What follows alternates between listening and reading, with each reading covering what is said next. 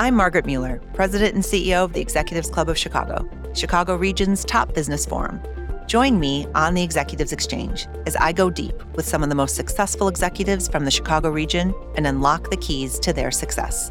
Trust me, you're going to want to hear this. On this episode of the Executives Exchange, we are honored to showcase a role model for leadership of the next generation of financial services, Natalie Brown. With over 2 decades of extraordinary accomplishments, Natalie is now CEO at Mesirow, a prominent financial services firm founded in Chicago. Hear her perspectives on preparedness and luck, and how her experiences as a mother of teenagers has made her a better CEO. Hi, Natalie. Thank you so much for being here with us today. Hi, Margaret. So nice to see you. It's always good to see you. I wish we could be in person. Me too. We have gotten to be friends over these last few years, which has really been wonderful. It's great when you have colleagues and friends, and we've talked about a lot of things personally, and I'm excited for us to reprise some of those conversations for our audience because we've had a lot of really good conversations I think are important for everyone to hear. So we're going to dig into some of that today. So to start though, can you share with us a little bit about your childhood? We would love to know how your upbringing and your family background influenced your outlook on education, your career aspirations, everything that you're doing now. Absolutely. That's a really great question. And thank you for asking. I grew up in Northwest Indiana, about an hour from Chicago. And, my parents divorced when I was small. I was 5 and my sister was 2 years old, and we moved to an apartment in a new town. And this was in the mid-70s. So it was definitely during a time when there really weren't that many divorced parents. And I felt very other and kind of not like everybody else. And I think that shaped in me about my views of education, because school was a place that I felt very safe and very special. I had wonderful teachers. My mother purposely moved to the town that she had heard had the best schools, and they really did have good schools, and the teachers were excellent, and they knew I was going through a hard time, and they made me feel very special. And I, again, I was a great student, and they certainly praised me whenever they could. And I enjoyed school from a very young age, I think, because of that. Wow. So you lived in Northwest Indiana. Did you come to Chicago a lot as a kid? I did come to Chicago a lot. To me, you can't be what you can't see. So when I pictured my future as a young adult, I pictured myself in Chicago in an apartment. I didn't want to live in my mom's basement. It was very motivating for me throughout high school and college to have that goal of, wanting to move to this big, beautiful city that I loved, that was so close to me. I grew up with season tickets to the Cubs games, so I spent a lot of time in Chicago. Oh, yeah. There's that great organization in Chicago, My Block, My Hood, My City, and they're doing something very similar. They're taking kids from the South and West Side and bringing them on these field trips to visit companies in Chicago. And for many of them, it's their first time downtown. They only live 4 miles away, right? But it's so divided. And then this idea of these are all the kinds of jobs you can have, right? Your whole point, if you can't see it, you can't do it. And it's exactly so critical. Right. It's a great idea. I know. I'm going to plug them again because they're right here in Chicago, and any company can set up a field trip with them. I'm sure they'd be happy to do it. Yeah, that's awesome. So your younger self who was visiting Chicago, you knew you wanted to have an apartment and live in this great city. Did you have any idea what you might want to do for a job? I didn't. And it's back to the theme that we were just discussing. You really can't be what you can't see. And I didn't understand what a business career or a career in finance would look like, or what that even meant. At that time when I was young, I think my memory is that I wanted to be a meteorologist, because you could see meteorologists on TV, and that felt sort of math and sciencey to me to watch that. And I never pursued that at all. But I think I was a victim at that time of not aspiring to something that I couldn't see. So my younger self would have said I wanted to be a weather lady. Oh my gosh, that's great. You'd be a really good one. Thank you. So did you love math and science growing up?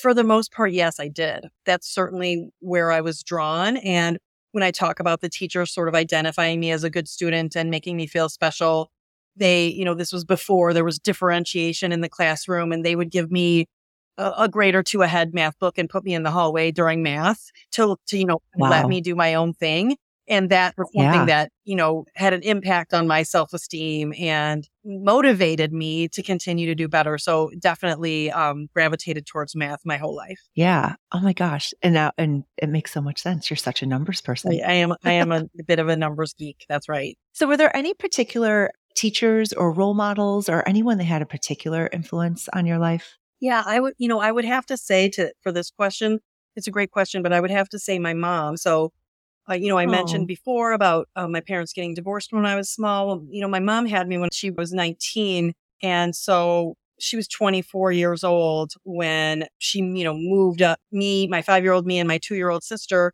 to an apartment in a different town. She was a very strong, independent woman. And she really stressed to me from a very young age that I needed to create a life for myself in which I would never be financially dependent on another person. That, I really needed financial independence was a value that she had and that she instilled in me from a really very young age. Yeah.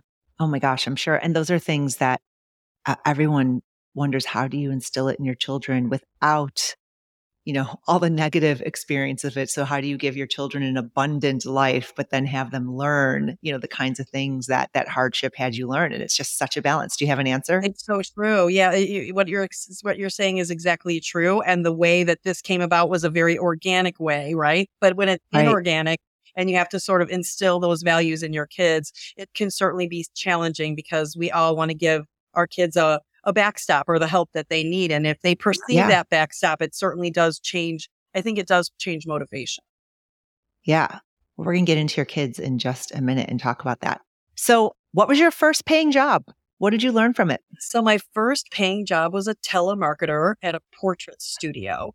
Well, I sold portrait packages over the phone to people that didn't want to talk to me in the 80s. And so there were certainly some bad experiences and people that used foul language and were really nasty to me. But I did learn something super important from this job. I did it for 2 summers and it was a primarily commission-based compensation in this role. There was a small, hourly wage, but it was primarily commission-based and I got a lot better the second summer. And I made a lot more money the second summer than I did the first summer. And I didn't like the job either summer, but I think it has to do with confidence and experience. I was much more efficient. I would get off the phone quicker with someone who I knew, was not interested. And I think also just the confidence in my voice sold many more portrait packages the next summer. So to me, it definitely taught me something about experience and experience driving, success. Yeah. Well, and you always have to be selling, even if you are a numbers person, like as a CFO, you had to sell through, your point of view and, recommendations. And I mean, you always have to sell. That's right. That's even if you're not in a sales job. Yeah, you're exactly right. Yeah. Okay. So then your big job was with Nuveen. You were there for almost 20 years. It was clearly foundational for everything that you're doing now. I'd love to hear just 1 or 2 highlights of your experiences at Nuveen that prepared you for your CEO role today. Sure. Well, first off, I had 2 women role models at Nuveen that really were very interested in my development and, identified me, I feel like, as an emerging leader, or at least someone that they really wanted to retain for a long time. So they brought me along for really lots of great projects, including debt refinancings and various M&A transactions. So I feel really fortunate for that. I also feel really fortunate for the fact that, I was there almost 20 years, but I ended up in some really meaty roles of increasing responsibility. And I was in these roles for 4 or 5 years at a time. So you really leave the role, a different person than when you came into it. A couple of the roles I'll talk about is after I had been the head of financial planning and analysis and sort of doing the budget every year for several years, you sort of get to the point where you're like, how many times can I roll up this financial plan? And the firm was public at the time and the head of investor relations role opened up. And, that was really a big opportunity for me to kind of get out from behind spreadsheets and the numbers like we talked about before and really have a more third party facing role in a crafted messaging for the firm, which was something I had never done before, at least the financial messaging. So there was a PR element of it, and talking to the buy and sell side analysts in New York was very exciting for me.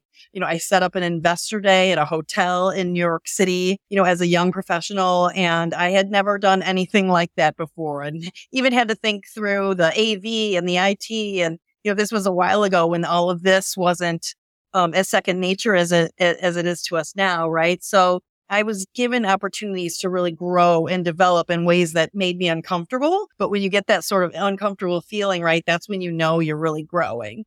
I was also given the opportunity to manage a large, diverse team, right before I left. And this large, diverse team had people in different locations, people of different races, of different kind of education status. I had people on my team that didn't graduate from college, and I had people on my team with master's degrees. So I really enjoyed managing that large, diverse team. I didn't know that I would. And then when I went to interview, for my next role, one of the first questions was going to be, have you managed a large, diverse team? So Yeah. that's one of the reasons I would say that I ended up here at Mesirow. I was able to sort of explain those two roles. And I think that's one of the reasons they decided that I was a fit for the CFO role here. At what point along this whole journey did you have an aspiration to be a CEO? I didn't until until the president role became open, and we all understood that whoever took that president role would likely be the CEO in a year as long as everything went well. That was the plan, right? So when we were looking for that person and I was the CFO, I actually referred a former colleague to the interview for the role. I didn't believe I was being considered, nor was I interested myself in throwing my hat in the ring for the role. I think the first time I can remember picturing myself in the role was when our head of HR in a meeting with me one day said, "Don't you think it's you? Is this not you? I think it's you. I see you as this kind of a leader." So hearing somebody else say that they thought of me that way, somebody I really respect and I know is really good at assessing talent, hearing him say that, put it into my head. And then one or two other people said it to me. And I felt like I had to think through, could I picture that? And could I picture myself successful in that? Yeah. Who are the people you talk to about it to figure out if you could do it? My husband. I talked to my husband quite a while to figure out if I could do it. And, I had the mentors that I talked to from Nuveen, those women mentors. I talked to both of them as well. And I certainly have some wonderful mentors here at Mesirow that I spent a lot of time talking with them to see if what they thought and get feedback from them if they could picture me in the role. Yeah. Oh, that's so great. Well, I'm so glad you took it. Thank you. Me too. Me too. It's been wonderful. So you and I have had a lot of conversations over drinks, coffee, dinner, lunch, all sorts of, ingestions over the years about the balance of risk, preparedness, and luck, and that there is a bit of luck. And I think we've talked about that there's this real discouragement right now against women acknowledging luck. Don't say you're lucky. It's because you're smart, you're hardworking. And I think that actually does a disservice to the younger women, just thinking, okay, if I do all these things, I'm going to be CEO. And, there's very few CEO roles out there. Not everyone's going to be a CEO, and nor do they have to, right? There are all sorts of wonderful ways you can have a phenomenal leadership career. The CEO does not need to be, the aspiration point. So I think you are quite wise on this subject. And I would love for you to kind of share what you've shared with me over the years about this. I know you have some experience where people have told you specifically, don't you dare say that you were lucky, and how you've sort of navigated that and what your narrative is about it now. Yes, we have had quite a few conversations about this, and I'm really glad that you brought it up. I think that there is an element of being in the right place at the right time, which also is a different way to say luck. That's one of the primary drivers of me ending up in this role. As we talked about, I didn't aspire to it. I wasn't gunning for it, and it wasn't a long-term goal of mine to be a CEO or a president or overall leader of a firm. I did not picture that for myself. And I do feel very fortunate that I was in the spot that I was in when the role became available. I was fortunate in that I was the CFO and a very strategic CFO. I had ended up inheriting a team here at Mesirow that was very talented and was handling a lot of the day-to-day responsibilities like the audit and the banking relationships that I thought I would be doing. So that gave me time to develop my relationships with the board members and the business leaders across the firm. And it ended up getting me a seat on the board very quickly within 1 year of my joining the firm. And certainly that helped propel me, to the CEO role. Now, do I think I'm capable? And do I think I was prepared and a hard worker? And was I doing a great job? Yes, absolutely. But at the same time, I could have still been all those things, right? And not have been in the right place at the right time. And I don't want younger women or young professionals generally, some of the main questions I get when I speak to young people is, how do I become a CEO faster? How do I become you? What was your 5-year plan when you were me? Because I want to be a CEO. Right. I think that's great. I think that's great to want to be a CEO. But at the same time, when you just think about the numbers, there's just very few of these young people that actually will be CEOs unless they want to start their own firm, right? It doesn't mean that they weren't a success or that they aren't a success. If I ended up in a different role, or if I ended up being the CFO at Mesirow for the 10 years like I was planning instead of transitioning to the CEO role, I would argue that my career was still a huge success. So I think it's important to acknowledge good fortune or luck or being in the right place at the right time. But it does sometimes trigger other women and they think I'm being overly humble or practicing too much humility. In my opinion, I haven't changed. Even though I've gotten that advice over and over again, I haven't continued acknowledging my good fortune, and I will continue to do that because I think it's authentic. I do too. And I think it's so important. Again, the only way to help people is to really authentically share your journey and to help them. Again, it's risk, preparedness, luck, all three of those things. And there are certain times in your life where it's just not worth the risk too, right? Like I know I've had those moments, these watershed moments where I didn't take the risk because my personal life just was not in the right place for it, and then other things have come up and I've gone for it. Right. And so there are just so many things that come together. It is not a linear path. That's absolutely right. And so talking about these paths to CEO, I love talking to people who come from the different backgrounds. There's the CMO to CEO path, which you find a lot in like consumer oriented, very heavily brand oriented organizations. There's the CFO to CEO path and COO to CEO path. So I'd love to hear how your life and career as a CFO uniquely prepared you for this current CEO role that you have. I mean, for me, I have had moments in my career when I was the finance person or the accounting person and had to translate the financial results for a leader at whatever position that's wasn't a P&L person and didn't really have a strong grasp of the difference between a P&L and the balance sheet.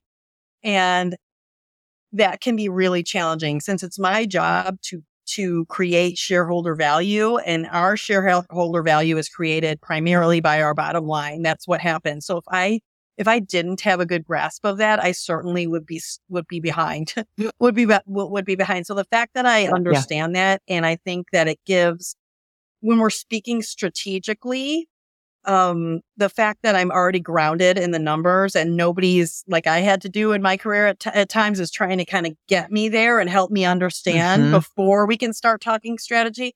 With this background that I have, I appreciate it so much, and we can just sort of start at the strategic part and hit the ground running. So I think it's invaluable.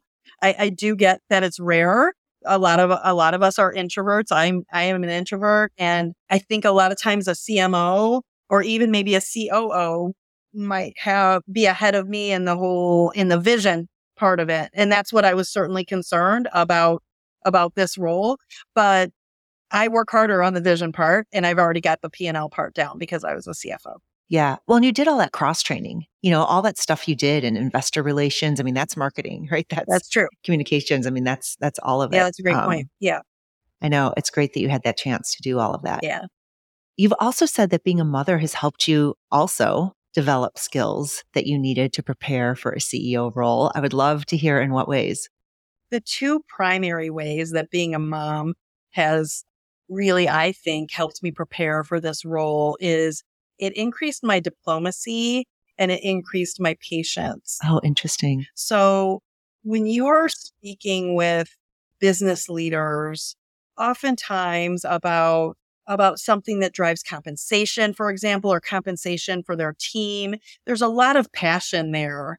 And those conversations, I have to have a lot of hard conversations here. And I like that part of my job. Raising teenagers, my kids aren't teenagers anymore, but the fact that I've gone through that path of raising those teenagers, there's so many hard conversations you need to have with a person who's sitting across from you, who's very passionate and digging in their heels and disagrees with what you're saying. And how to navigate that is very challenging. And I feel like I learned how to do it as a mother. And then it translated into some of the conversations I have to have here as a CEO.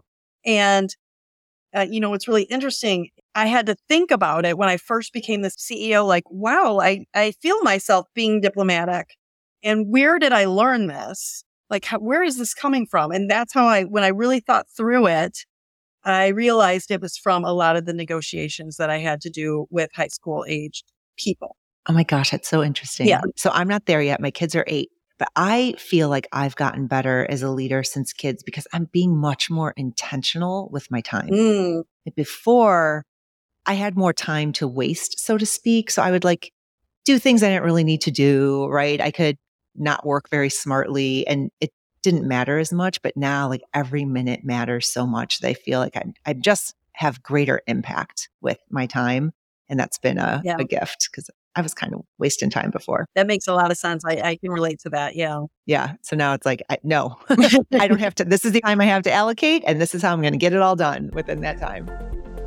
We'll be right back after a word from our sponsor, Shure. Audio equipment for the Executives Exchange podcast is provided by Shure Incorporated. When your team is depending on you for information and motivation, you can't afford to sound anything less than clear and confident. For nearly 100 years, performers and world leaders have depended on Shure microphones. Whether you're in front of a camera or behind a podium, Shure lets you sound extraordinary. Welcome back. So I'm thinking about the difference between how you were raised and your own kids. So your children have a CEO as a mother and your husband is a physician, and you have these kids in high school and college. And so how are you talking to them about education and career planning and thinking about this, managing? You want them to achieve and aim high, but also managing expectations, the idea that you're going to have this accomplished CEO and physician, that may not be everyone's, pathway. And I would just love to hear how you're talking with them. Any tips you have? Yeah, really great question. The primary answer about how we talk to our kids about their career planning and education is very carefully. We're very careful about it. So my son is a sophomore at the University of Illinois. My daughter is a senior at the University of Michigan. And my daughter is a nursing major and my son is an acting major. And my husband and I are Gen Xers. And so we certainly come from a generation in which I think Gen Xers were told you need to be a doctor, a lawyer, or a finance person. I just feel like that's what we heard. That was the sort of the trend and the vibe at the time. I remember I remember hearing that from grandparents and mentors and teachers. You need to be a doctor, a lawyer, or a finance person, or an accountant. Basically that was the messaging that I received. And I do feel like there's quite a few people of my generation that ended up on paths that didn't make them happy because of this messaging that we were receiving generationally, right? And we really did try to instill in our kids the message that you can do whatever you want, whatever you set your mind to do, and you can do whatever makes you happy, and we're going to support you in doing what makes you happy. Now, at the same time, we wanted them to go to business school or medical school. That's what we wanted, sure. Because it's worked out really well for both of us. And it became clear pretty quickly that wasn't going to happen, particularly since it was in the pandemic and both of our kids were able to witness us working from home. And they said things along the lines of, we don't know what we want to do, but we do not want to do that because they get to see it every day, right? So helping them sort of figure out their passions, and they are both very passionate about what they're doing. And it does really feel like the right majors for them right now. So helping them along that path really gently, but not telling them what to do was really our approach to that. And I think it's worked out. I know. That's so good.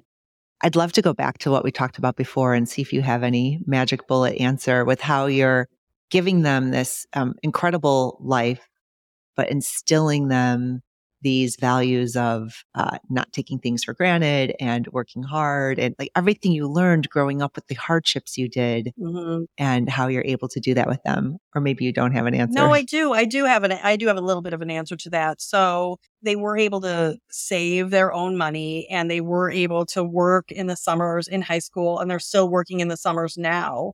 So we certainly try to have them use right now their own money first. And then come to us when they need more than that. And I'm really proud my son was able to make it, the whole year, on his own money. Yes, we are paying his tuition. I'm happy to disclose that. But all his extra money, his fun money, his go to Starbucks money, and I don't want to eat in the dining hall. I want to eat, I want to eat out. He managed that on his own. And I think when they ask us, when they say, okay, I'm out and here's what I need, they describe why and what's going to work for them. So I do feel like they are to this. I love that about college. That's sort of this mini adulthood, right? Where you're you're half independent or 3/4 independent. And yes, we still have this backstop, but I really enjoyed, watching how they are not indulgent and how seriously they take their own money and how seriously they take it when they have to ask us for help. Yeah. Oh, that's great. Where did you go to college? I went to Indiana University. Oh, yeah. I went to Illinois. Though at the time we went to college, you and I mean, state school tuition was so cheap. They really were. I did not get any financial aid. I went to University of Illinois. It was $3,000 a year. Yes. Like that was full boat. And it was the same, really similar to me. I had a little bit of financial aid, but it was really close to the same. Yeah. Yeah. It's a whole different world now. That's true. So being a woman in finance, you're a trailblazer for sure. I know that mentorship is really important to you. So how are you supporting aspiring female leaders in finance to achieve their goals? What do you think it is that they, in this particular industry, are really needing from their mentors and sponsors at work? I think that's a really great question. And one of the things I did recently was that I pulled together a group of women across the firm that I didn't know very well, that were emerging leaders or leaders. And I really wanted to hear their voices about what's it like to be an emerging woman leader at Mesirow or in finance? What's that like? And what do you think is holding you back? And what do you think is propelling you forward? Because certainly I have informal conversations with people like you about this all the time, but I definitely wanted to understand like what they needed. And I was encouraged and discouraged by what I heard, but mostly encouraged. I was encouraged that they were saying they did not feel held back. They didn't perceive a glass ceiling and they didn't feel held back. What they did need help with though was kind of understanding the big picture. I think sometimes we as women, we're so detail oriented. We get in our roles and we take them really seriously. And they were looking for paths to be able to kind of see the whole organization and get a different perspective on the whole firm rather than just be sort of siloed in their own business. Yeah. I mean, they need that cross training you got at Nuveen. Exactly right. Exactly right. So it was great to hear that messaging, and it's great to be able to act upon that for these women leaders at the firm. And you're also doing a lot at Mesirow on diversity and inclusion. I know that you're one of the leaders in this space. You're one of the big sponsors of the work that the Exec Club does in this area. So thank you. What have you found to be some of the most effective strategies that companies can use to really have an impact on gender diversity and inclusivity in their organizations?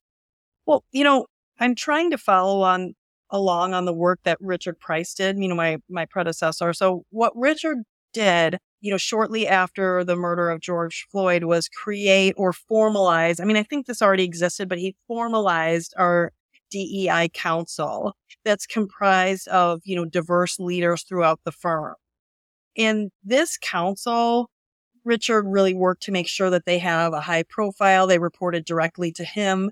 They present at our board of directors meetings. They present at our town halls and our shareholder meetings, and they do road shows throughout the firm to our various businesses. And they kind of recommend and inform our work here. I appreciate you saying our firm is a leader, but we certainly have work to do, and we're not resting at all. But what they do is they think through or help us think through and provide recommendations on training. They recommended that we do a DEI audit and engage a third party to do an audit. And that was really eye-opening. And that's when we learned exactly how much more work we do have to do, even though I do think we're doing a great job. Some of the first things that a lot of firms do is this unconscious bias training, which I think is great. We did that first, but there's more. We've done inclusive hiring training for managers. There are more steps to do. They also monitor our spend. So we have a certain amount of dollars allocated for community spend related to DE&I initiatives. And our council very carefully allocates those dollars primarily to organizations here in Chicago that we think are really moving the needle and in particularly education and underserved neighborhoods. So they help inform that work as well. So raising their profile in the firm and making sure they actually have real responsibilities. What I really don't want the DEI Council to be is sort of a place where we just talk and we don't do. We have to have action items. And I've told them that, we meet on a monthly basis, and I tell them that monthly, I want to leave here with to-dos. You guys, your job is to give me to-dos so that we can partner together to do this really important work. So I heard you say 3 things I took notes on that I think is so important for everyone listening. So first, that this is not just one person's or one small team's issue, right? It's not like, oh, well, we have a chief diversity officer and they have a team of 2 and they're the ones that are doing this. Like, no, it is not their issue. It is the entire organization's issue. And so the fact that you've created this really expansive cross-functional team to tackle this is so critical. And I want more organizations to do it. 2, that you have actual metrics, right? And everyone is held accountable. So it's not a whole lot of talk or not just 1 or 2 soft things that we'll eventually do, but you have all of these metrics, short-term and long-term. And then 3, that you're having them present to the board. Yes. Right? That this is like at the highest levels, not something that's embedded within HR, as one of the functions. Exactly so right. Those are 3 things I heard you say that are so critical and are such hallmarks probably of your success. I think everyone should try to emulate to the extent they can in their organizations. Agreed. 100%. So clearly one of your superpowers is authenticity. I'm sure everyone has gotten that listening to you so far, and your vulnerability, your willingness to just share and put things on the table and as an offering for exchange and people to share their experiences with you. Was there ever a time where you were afraid to lead through authenticity and vulnerability? Did it ever bite you? How have you really leaned into this as this is now the leadership style that works for you? For me, I'm certain that it has bitten me from time to time, but I don't know. I think so much of my job, and actually when I look back, my roles prior to this current role, so much of that is about relationships, no matter what your role is. It's your relationships with your direct reports, your relationships with your peers, your third party relationships outside the firm, and your relationship with your manager and the leaders above you. It's so much about those relationships determine whether or not you're going to be successful in your role. I personally don't know how to build a relationship with someone without being authentic or without being vulnerable. And certainly you have to calibrate that, and you have to calibrate that to your audience. But I'm all about building relationships of trust. And again, I don't know how to do that without being authentic and vulnerable. If somebody, I try very hard to never lie to people that work with me. If they ask me a question and I can't answer it, instead of making up something, I would say, I really can't talk about that rather than lying. Yeah. If somebody says, how's your day going? And my day isn't going well, I don't know how to say I'm great. That's not how I build relationships. I say, I've had better days and I might give a little reason why my day is not going well rather than just lie and say everything is fine. I think in order to be able to build relationships of trust, you have to be authentic and vulnerable. And that's been my approach for a long time, even before I was in this role. I think it's so scary for people though. especially people coming up in their career. And so what advice do you have for them that this really is, the best way to go about it versus the posturing and, try and present the self, which I think so many people feel like they need to do this. I need to act as if I'm going to get the job. That's exactly right. And it really can be so off-putting, but I see what you're saying. What my advice would be is, why don't you try to practice? So why don't you pick a mentor or your manager or a peer or somebody, pick somebody that you do trust, that you do have a trusting relationship, and start there and be your authentic self and be vulnerable and see what happens. See if that deepens your relationship. See if that makes things better for you or makes things worse. We certainly all have things. We certainly all need to protect ourselves, right? And we need to have certain things that we're just not going to share. And that's okay. But there's still a way to be authentic and vulnerable and have those boundaries still be in place. Yeah. You just said it exactly, boundaries. I mean, you still have boundaries. You don't share everything, in your life. Right. But, when there's something that, to your point, can create a bit of trust in this relationship. I think of it as an offering, right? I'm going to offer this vulnerable thing about me to open the door to then you sharing. And now we have a connection. That's exactly right. But someone has to go first. Exactly right. And oftentimes these hard conversations that I have, I'm trying to put myself in the other person's shoes, right? And they should be doing the same thing so we can move forward. So I might share something with them about a time that I felt like they're feeling right now. And I still I don't understand how that really could hurt me. You know what I mean? I'm careful, and I think it actually helps us move forward. So something interesting, I'm much better at this at work than I am at home.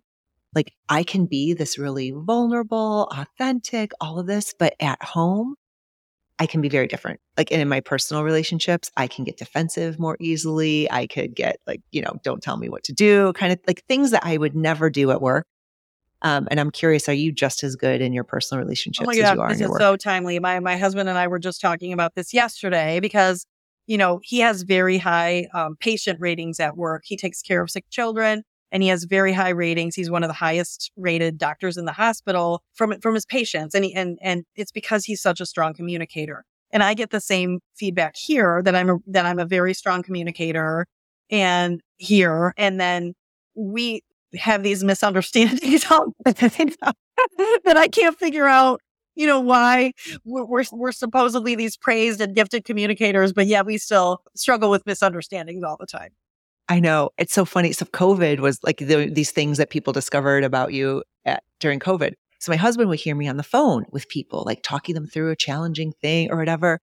And I'd hang up, he'd be like, it's unbelievable. Like how kind and empathetic and patient. You don't talk to me that way when I bring you a problem. Yes, we have some conversations. It's funny. It's very similar in my house. I know. And without COVID, he wouldn't have been exposed to that. So it actually was a good thing for us to talk about. So you're really coming on the scene as one of Chicago's civic leaders. You're doing so much. You're on our board, but you're doing many, many things. And not all, I'd say not many CEOs spend their time and give in these ways. And has this always been important to you? Why is it important to you? So it has always been important to me from as far as where my heart is at. But when I was a young working mother, it's really hard to allocate time, right, to civic and community matters because I felt always like I was kind of getting a B+ at home and a B- at work because of, there just wasn't enough hours in the day. But now that I'm to a point in my life when my kids are in college, and also Mesirow has been such a good influence on me because, community engagement is just so important and it's part of the fabric of this firm. So it really caught on with me when I came here, and I wanted to be a part of that. And I was excited to be a part of that. And the way that our firm supports its employees in their community and civic endeavors, it makes me really proud.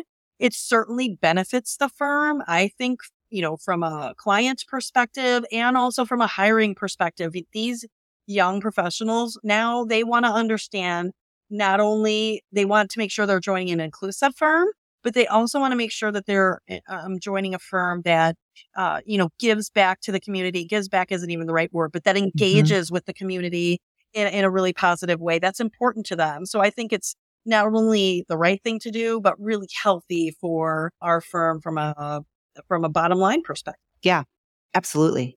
So you're someone who has risen through the ranks to the very top now of the financial industry. What qualities do you want more leaders in the finance industry to work to develop? Where do you feel like the industry still has some work to do in terms of how they lead? I certainly think, and we've talked about this already, but I certainly think the industry has more work to do with regard to women and people of color and just diversity in general. I certainly think that we have more work to do there, but I do continue to want to see more of the authenticity that we've talked about before, a little bit more patience. There's not a ton of patience in our industry.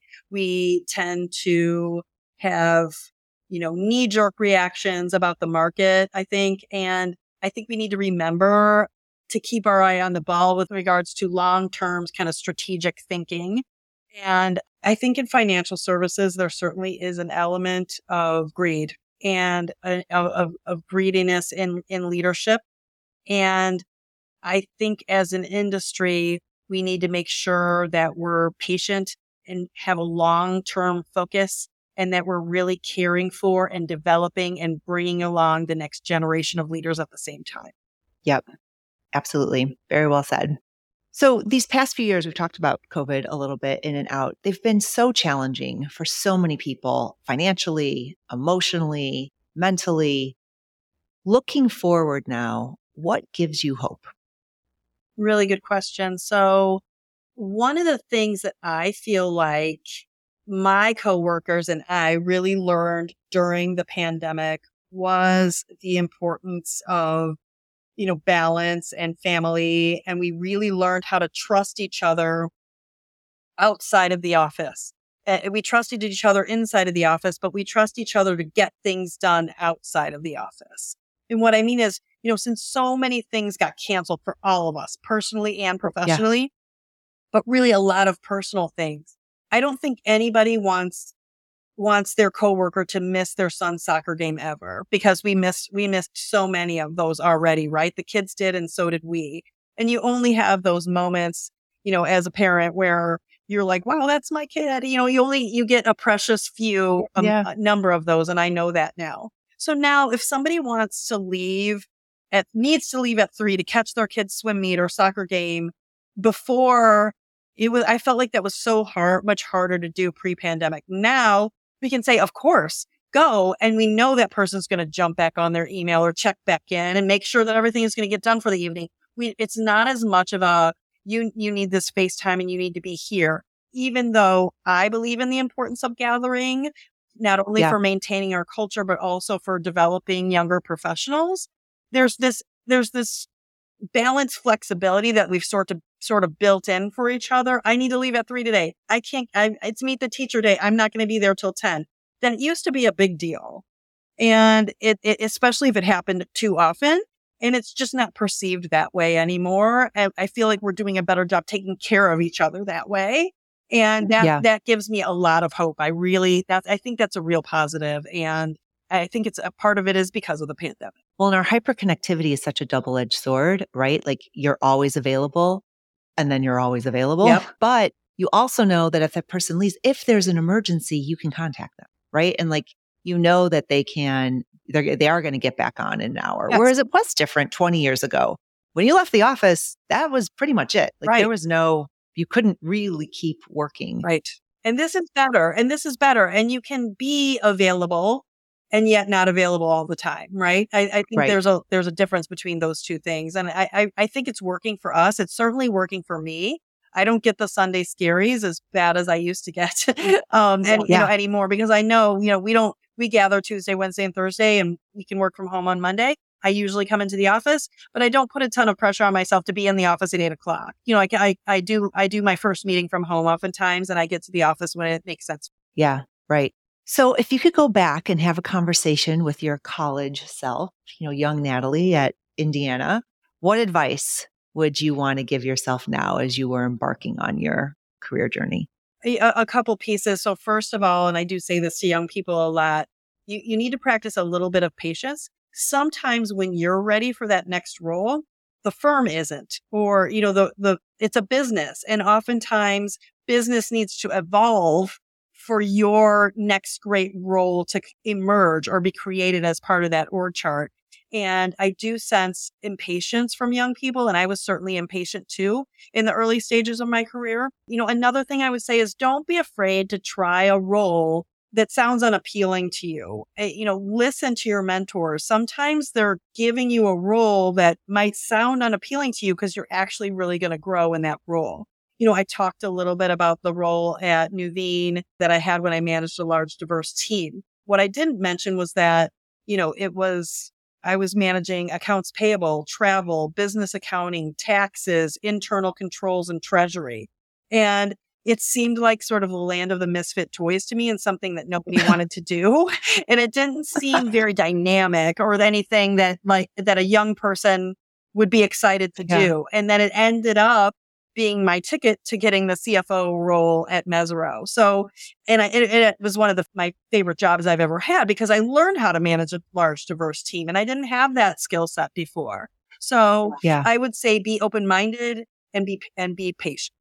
Oh, that's excellent advice. Still in my life. Thank you.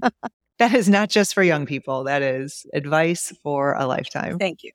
So one of the last things we love to do are these rapid fire questions where we have maybe 10 questions and we just go real fast for people to get to know you a little bit more. Are you up for it? I'm up for it. Let's go. Okay. Don't overthink. We're just going to go really fast. Okay. What's the first thing you do in the morning? The Wordle. One thing you can't leave the house without? My readers. Coffee or tea? Tea. Favorite thing on your work desk? My tea. Your favorite work lunch? It's not really about the food as much for me as if I get to walk along the river walk at the end of it. That's my favorite part of lunch. Oh yeah. And you're right there. You could easily sneak out and do that. Lovely. That's really I love nice. it. What's your favorite Chicago summertime activity? Cubs game. Favorite hidden gem or secret spot in Chicago? I love Cherry Circle Room as a restaurant. I'm kind of a foodie, and favorite hidden gem or secret spot is always going to be a restaurant for me. And I love the vibe in there, and I really love the food, and I get there as much as I can.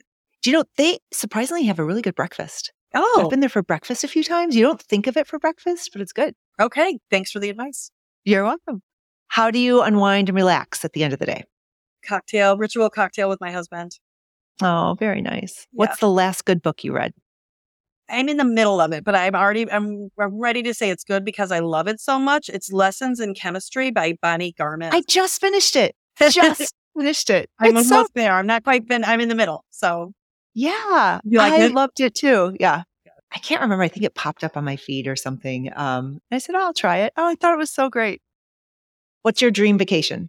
My dream vacation was Japan, but we already went. We went in 2019 and I want to go. I loved it. I love the food and I love the people and the culture and I can't wait to get back there. And lastly, something that not everyone knows about you.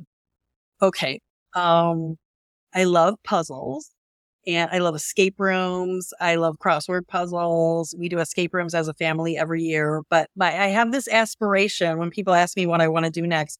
I want to create crossword puzzles. I want to be able to make a challenging crossword puzzle and I want to make them for the people that I love. I want to do a family one that the theme is, our vacations or our inside jokes or, something like that. I want to make these crosswords for the people in my life that I love. It's something I want to leave behind and I want them to be really clever and amazing, but I don't know if I actually have the capability to do it, but it's definitely, it's a long-term aspiration. Oh, that's so neat. I wonder if you can get a ghostwriter to help you, someone who that's what they do. Maybe ask Will Short. I really want to do it with myself on yes. I'm picturing some graph paper and some Sharpies. Yeah. I really want to give it a try. That's so cool. Which ones do you do? Is there certain newspapers you do or just I'm books? USA Today and New York Times, but the New York Times gets, harder as the week goes on. And I can do it toward the beginning of the week and I can't do it toward the ends of the week. And USA Today, I'm a little bit better at the USA Today. It's a little bit easier, to be honest. I think a New York Times Saturday crossword puzzle is the hardest thing in the world. It is the hardest one. There are times where I could get 2. And that is it. Some people think Sunday is the hardest, but it's actually Saturday that's the hardest. Sunday is a midweek and Saturday is the hardest. Yes. Yeah, I agree. Oh my gosh, Natalie, this was so much fun. Thank you for talking to us. Thank you. Thank you. I'm glad we're able to. I thoroughly enjoyed it. This was the best part of my day. So thank you. Oh, that's great. We're able to reprise some of our conversations for people. That's right. And we'll keep the conversation going. Thank you so much, Margaret. That's all for today's episode of the Executives Exchange, sponsored by Shure Incorporated. Thanks for listening. If you have Chicago speakers you think we should cover, please send us an email at media@executivesclub.org.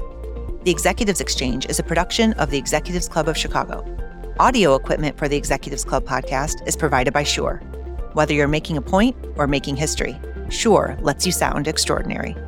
It's written by me, Margaret Mueller, produced by Eva Pinar. Research and support from the staff of the Executives Club of Chicago. We appreciate you subscribing and reviewing the show from wherever you listen. Feel free to follow the club on Twitter @ExecClub and on LinkedIn.